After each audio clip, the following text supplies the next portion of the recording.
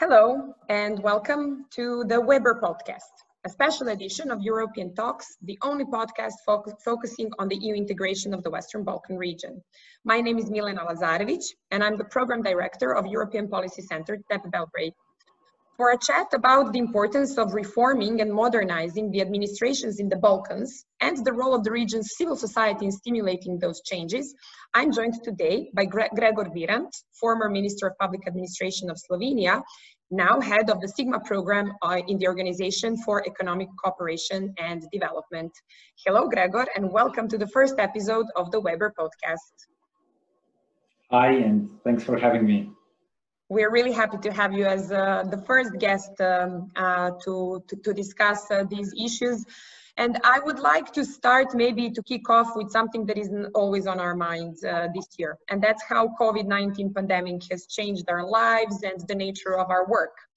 SIGMA program is part of a large administration of the OECD with the seat in Paris. Funded by European Union with its seat in Brussels, but you have been working from your home in Slovenia for several months now. Is that not so? Exactly. But I think that this COVID situation, however terrible it is also a kind of test of resilience of many systems, including national public administrations, including the bureaucracy of the European Union, and including the bureaucracy of international organizations such as the OECD. My general impression is that we were all able to adjust relatively quickly in an agile way, many times also in an innovative way. Of course, we as SIGMA, we closely watched what was going on in our partner countries in the EU enlargement and neighborhood regions, and I could say that many, if not most of those countries actually adjusted to the new situation in a very similar way as the EU member states. Mm-hmm. Probably the biggest difference is the digital divides. In countries where digital readiness is really advanced and where it is possible to somehow replicate the civil servant's digital environment from his or her office to his or her home, everything works very, very smoothly. In some other countries, of course, it is more problematic, because what we learned is that for effective teleworking, it's not enough to have a good internet connection and access to email, but you need much more. You need access to your files, to your databases, to all the information systems that you use. And you also need skilled managers and digitally skilled employees, civil servants themselves. I was just going to say that now, actually, together with the SIGMA program, we as TEP Belgrade are conducting a study on how the Serbian administration has been adapting to the new teleworking, remote working environment. And whereas we're still in the middle of the research, when discussing initially with the senior civil servants, we learned completely different experiences, from those that immediately started to organize Zoom meetings and started using Microsoft Teams, to those that actually, as managers, ended up doing all the work because they could not organize their teams working remotely from their homes. So they actually ended up taking and assuming most of the work of their colleagues. And these are two completely different worlds just inside of one country. Yeah. So I was actually wondering about the same thing with regards to the region. Is it more of a divide and difference between different countries, or it's actually some other elements or some other factors that are influencing how the administrations are adapting? It's a great point and a very interesting finding. Yes, shifting to telework and reorganizing the services to be available and accessible to citizens during the crisis was not only a technological challenge. Of course, it was important to have all the IT support for that, but it was also a managerial challenge. And some, coped with it effectively, and some didn't. What was probably the most important thing was the managers to understand that it is okay to give up the usual micromanagement, you know, to control collaborators, what they do, where they are, and how they spend their time, and to shift more to management by objectives and results. Yeah, it's a more difficult but also a much more effective way of managing. And I would say that hopefully we will take the lessons from this crisis, thinking and going ahead. Yeah, I would say that will have transformative effects as well.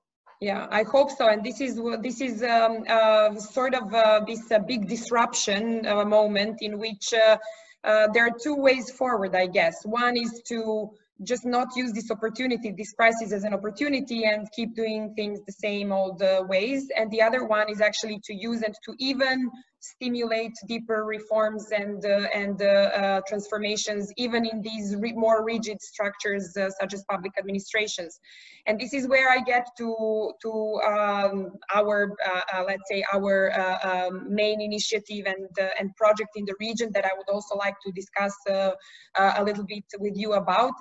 We as European Policy Center have since 2015 been implementing this Weber project that this podcast is also part of, with EU support, with the financial support of the European Union, the same European Union that is supporting the Sigma program. With the OECD. And what we have been doing is actually, together with our regional partners from the Think for Europe network, we have tried to engage the civil society in the region. So not only our 6 think tanks that comprise the regional network of think tanks, the Think for Europe network, but also many other civil society organizations in the region, to engage them more in monitoring public administration reform. And of course, the first challenge, the first obstacle which we faced was that many people, when you say public administration reform, they think that this is something very technical, very boring, completely irrelevant for the ordinary citizen, and thus also for the civil society, which basically is oriented very much in its work towards the citizens and their needs. But then, of course, when you start discussing with them, they start to realize that public administration reform is about the very basis and the very essence of the way that a state, a government, provides the services to the citizens, interacts and engages with the citizens, the way that it collects taxes, the way that it ensures guarantees of your civil and human rights when you have business with the administration, the way it treats vulnerable groups, disabled citizens, etc. So it is about so many things. And basically what Sigma has done in the last years is that it has systematized this whole area and all the principles and requirements that the Western Balkan countries need to implement in order to become good students and good member states, hopefully one day, from the perspective of the functioning of the public administrations. But then we have also started to use your principles, Sigma's principles, and these requirements to stimulate the work of the civil society. And basically what we have started to do is, in a way, emulate what Sigma has been doing in terms of providing external monitoring and external assessment of the way that the administrations are performing public administration reform and how they're modernizing, innovating, how they're opening up, whether they're opening up, whether they are becoming more accountable, more efficient, more transparent, more professional. And we're giving our own assessments, just like Sigma gives its own assessments. But sometimes it has been also difficult to explain and prove the relevance of our work, because sometimes, for example, we got responses from the administrations saying, yes, but Sigma is already monitoring us, so why are you now in the civil society again monitoring us? Everybody's monitoring us, and we're also monitoring our own policies. So what's your view on this? Is there an added value in civil societies in the region doing this kind of work and learning how to provide these kind of, objective or independent assessments of the administration's work? Mm-hmm. Well, a brief answer would be absolutely yes. And let me elaborate a little bit on this. Firstly, you are absolutely right on the importance of public administration reform. And it's not a coincidence that for quite some years now, public administration reform has been one of the so-called fundamentals of the EU enlargement process. So, country without a stable, well-functioning, professional public administration simply cannot cope with all the challenges of EU membership. But of course, it goes without saying that what the enlargement countries are doing in this field is not for the sake of Brussels, or not only for the sake of EU accession, but is mainly for their own citizens. Or at least it is supposed to be so. Exactly. Now, when it comes to monitoring and pressure that is exercised on national governments in this area, pressure, I would say a moderate pressure, is always good for better performance. Monitoring and measurement is even better for performance. Because, you know, they say only what gets measured also gets done. Yes. So from this perspective, of course, any type of pressure, scrutiny, measurement and assessment is very, very important. It comes from different ways, obviously. It comes from the political waters, from the opposition. This is very important. Of course, this type of pressure is very political. It can be biased, but it's important. This interaction between the government and the opposition, and exchange of ideas and criticism and so on, is important to move things forward. Then it's the media. You know, the media have to be critical, have to scrutinize the government in this respect. Then it's the EU with its regular progress reports, which always... And Sigma's work actually informs EU's progress report. This is true, yeah, this is what I wanted to say. So there is always a chapter on public administration on public administration reform in the progress reports. And indeed, it's very much based on the Sigma findings. Let's say our comparative advantage is that we are in our assessment very methodic, very systematic, and very comprehensive. So we come to a country, we have a very clear framework, policy and measurement framework, and we measure against the principles and sub-principles. And now comes, of course, the question this is precisely, I just wanted to say that this is precisely... civil society. Yeah, this is precisely why we wanted to emulate Sigma in our work, because you're so methodic and comprehensive and evidence-based. Yes, and we're very happy about it, obviously. And we think that it's the best way to go about it. It was the best way for you to go about it. Where we see the added value, I mean, there are many things where we see the added value of such initiatives. One is definitely that you are closer to the source. So you know the situation better. You have more insider type of information. You simply know the situations in your respective countries better. That's obviously one of the advantages that you have. You can go into more detail. You can be more thorough. You know, Sigma assessments, we come, we stay for a couple of days in the country, and we go. And of course, you also have a different focus. You are more interested in certain elements, like the element of,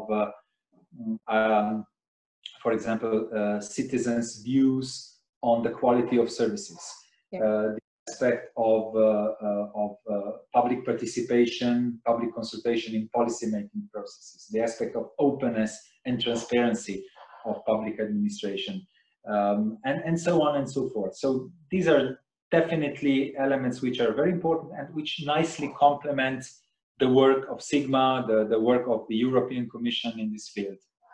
Yeah, indeed. And actually, when we started to develop this PAR monitoring methodology already in the first Weber project, because now we're in fact implementing already the second cycle, the second Weber project, where we are even taking further our citizen orientation approach, and we are now going to engage the citizens directly into campaigns and gather citizen feedback through not only through opinion polls, but also through their anecdotal evidence, through their proposals, through their personal experiences with the administration. So we will give it even more of a human face. This was one of the conclusions from the first project. But when we started to develop this methodology, we realized two things. First of all, that we don't have the capacity to cover all of the Sigma principles that Sigma analyzes itself, but also that we don't have to analyze all of those principles, because simply from the perspective of the civil society, we don't really need to directly care so much how the evaluation of the work of civil servants is done internally in the administration, or somehow some internal mechanisms and procedures in the administration work, as long as we can see that there is a good interface with the citizens, that there is openness and transparency to the citizens, that there are mechanisms for accountability towards the public, etc. So we tried to select those areas and those of the requirements which are assessed by Sigma, but to those which are most relevant for the perspective of a citizen and of the civil society, and to somehow try also to approach them from the more let's say local perspective. So to ask civil society's experience and opinions, to ask citizens' opinions, etc. And then we have collected those in reports which are called Power Monitors, and which we try also to advocate with the administration. But I have to say that our experience has been that for us as civil society, although we are kind of bringing this view and voice of the citizens, and somehow we felt that maybe this was not sufficiently done in the first project. This is why we are now adding more of the voice of the citizen. Despite this, our administrations are not as ready and as willing to hear our views and our recommendations as they're willing, and at least they show that they're willing to hear EU's and Sigma's recommendations. So why is that? I mean, how did we come to this situation that our governments and our leaderships appear to be more responsive to these external conditionalities than to the bottom-up pressures coming from their own civil societies and citizens? Is it about political will? Is it about trust? Where do you think this comes from? And how can we further, induce, let's say, more of a listening from our governments for the civil society? Can you help? Can Sigma and the EU help with this? Yes, yeah. Let me first start with just reflecting on what you were explaining about your work and the selection of areas where you got involved. I think you selected the right ones. There are so many interesting information in your monitoring reports. There are so many topical and catchy issues. Just to give you one example, the question to civil servants, whether they think that you need a connection, that you need to know someone to get a job in public administration, which was largely responded positively. So I think that close to 50% of civil servants, and these are the civil servants who were selected in the same way, probably, who won the competitions. So they think, or they admit openly, that you need a connection. The undue influence, the undue political influence on the top managerial level. These are all very, very interesting questions. And I also have to say that your way of visualizing your reports and your data is very catchy. So your infographic, nice to see and very clear and simple and understandable to everyone. Now, can I just interrupt you here for one sentence, just for our viewers and listeners, just to say that all this information and data we're talking about can be found on the website of the Weber project, which is www.par-monitor.org. Continue from here. I just wanted to not forget to mention the website, because otherwise people won't be able maybe to find this information. Sure. About. Sure. Now, on your question, well, I think that the governments do hear you. Maybe you often have impression that they don't, but I think they do hear you, and they will hear you more and more. Now, of course, at the moment, for all the Western Balkans governments, the priority of all priorities is the EU accession.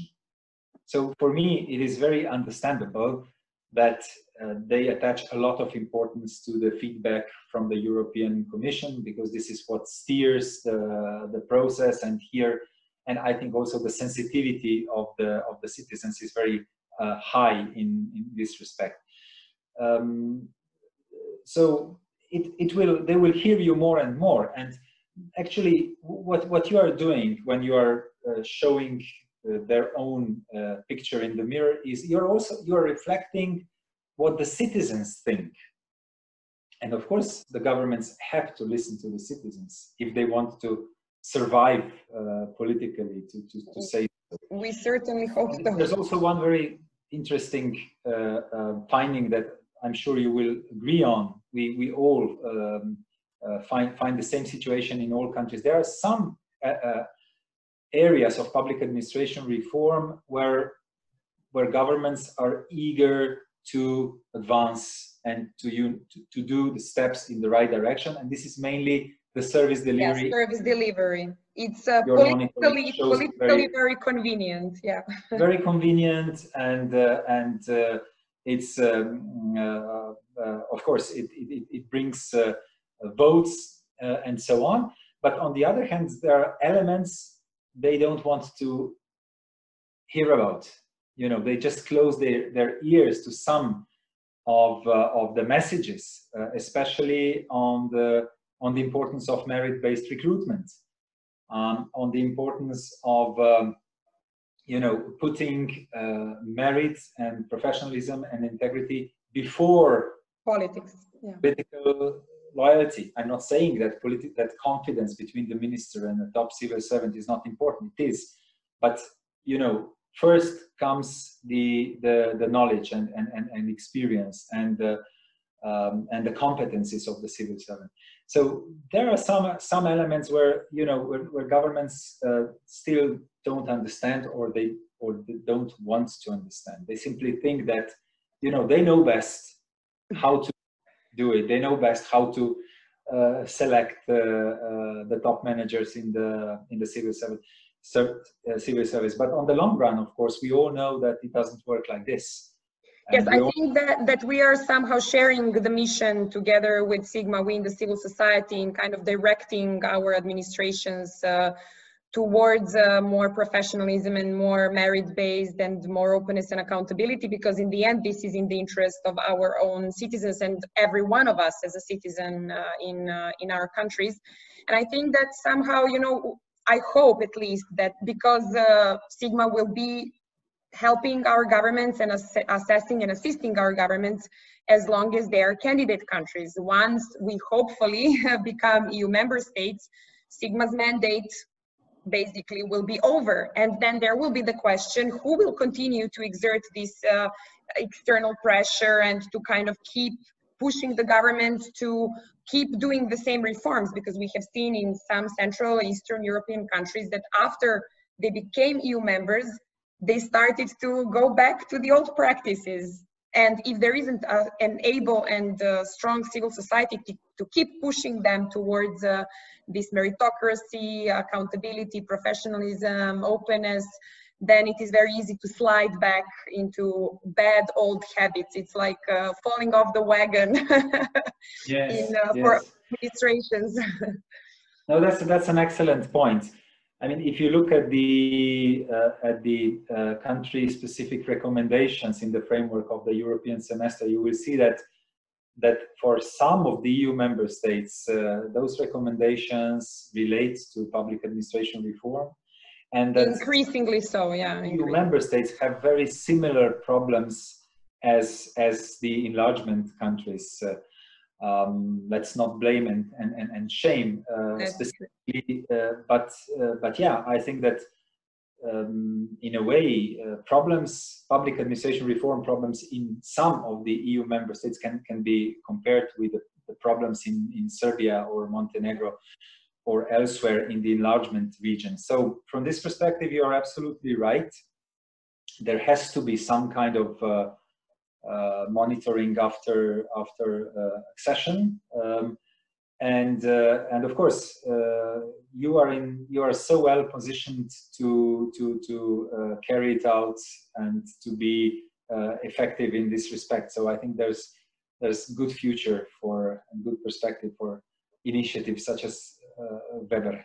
Thank you, Gregor. Thank you for the encouraging words, and I'm really happy to have had this conversation with you today. I think you and I know that we could go on talking about this for an entire day. Hours. But let's give our viewers and listeners a break, and we hope that they will come back to listen to our and watch our podcast in the future. And I'm sure that we will have you or someone else from your team back again in some months to discuss additional and maybe more in-depth issues. Thank you so much for joining us once again.